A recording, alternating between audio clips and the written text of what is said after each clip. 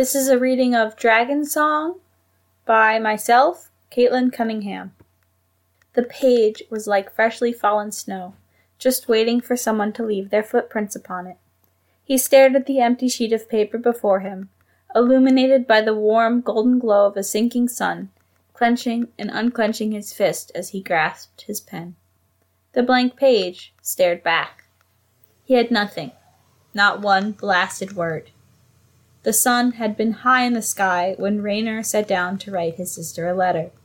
He would have sat there still, as does a statue, if not for the change in light alerting him to the passage of time. Shaking himself from the words swimming inside his own head, he stoppered his inkwell and stood before making his way to the front door. Perhaps a walk would clear his head. Nearly 10 years gone, Raynor celebrated entering the world of adulthood, and upon doing so left his small village to seek his fortune in the capital. A move that had caused tension, he supposed you could call it, within his family. He had not spoken to his sister since his departure, mostly out of cowardice. Every time he found it within himself to reconnect, he would sit down to write her and find himself lost. By the dawn of the following day, his newfound courage would be gone, burned off like morning mist with the rising of the sun. Meanwhile, the last decade had been particularly fruitful for Raynor. Upon his arrival in the capital, he had, quite by chance, waylaid a man wanted for counterfeiting long enough that Imperial enforcement agents were able to catch up with him. Playing it cool, Raynor implied that it had been his plan all along, and was rewarded handsomely. This turn of good luck was followed by another, as the naive country lad was taken for a fool and convinced to invest his newfound fortune in a high-risk venture. Or at least, that's what the teller handling the transaction thought, but what seemed a foolish move turned out to be a greatly profitable investment into a trading company that quickly cornered an as-of-then unknown market for lapis lazuli in a neighboring land, where it was quite popular among the upper class as a symbol of status. Now a wealthy merchant, Raynor lived in a stately little townhouse not far from the central market. He lived modestly compared to his peers, because that was the way he liked it.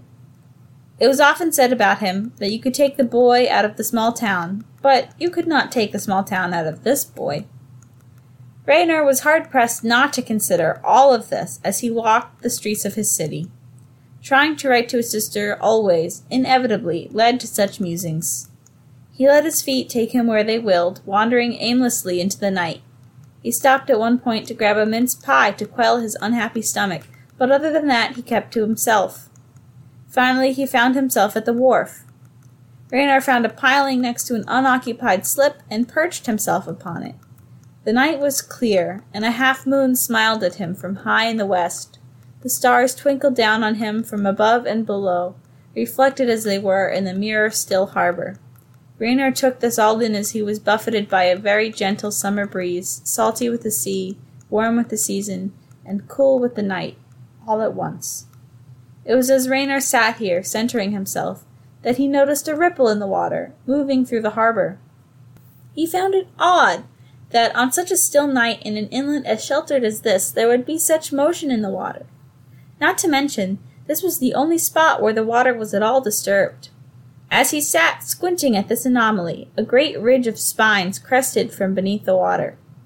His eyes wide with shock, Raynor hopped to his feet upon the piling and made a motion to shout a warning to the others occupying the wharf at this hour. But he wasn't fast enough. A dragon burst forth from the water, blasting the ships with fire. Raynor fell from his precarious perch into the sea.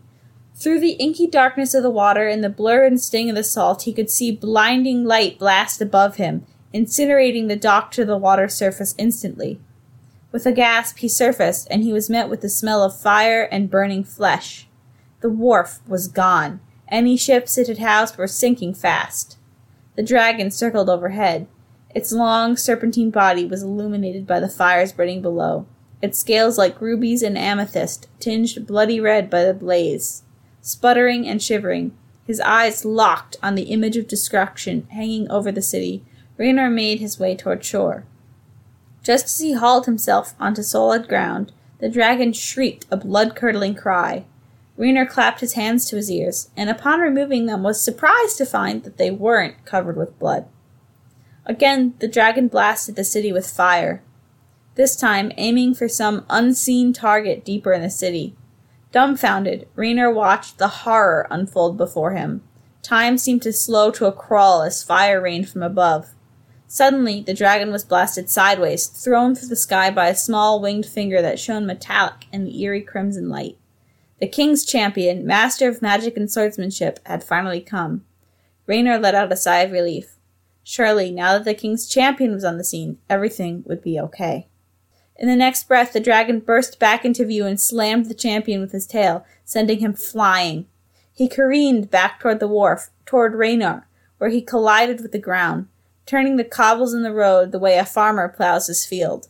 The dragon roared with triumph as the champion staggered to his feet. Until this, Raynor had stood still, aghast. But something about the howl of the dragon song brought him back to his senses. The champion was fighting the dragon, and he was maybe 30 yards from the champion. That's 30 yards from the dragon's main target. He needed to run. Raynor sprinted away just as a blast of fire engulfed what little remained of the wharf. He could feel the heat of the flames against his back. Suddenly, the roar of fire from the dragon's maw stopped, and Raynor heard a splash.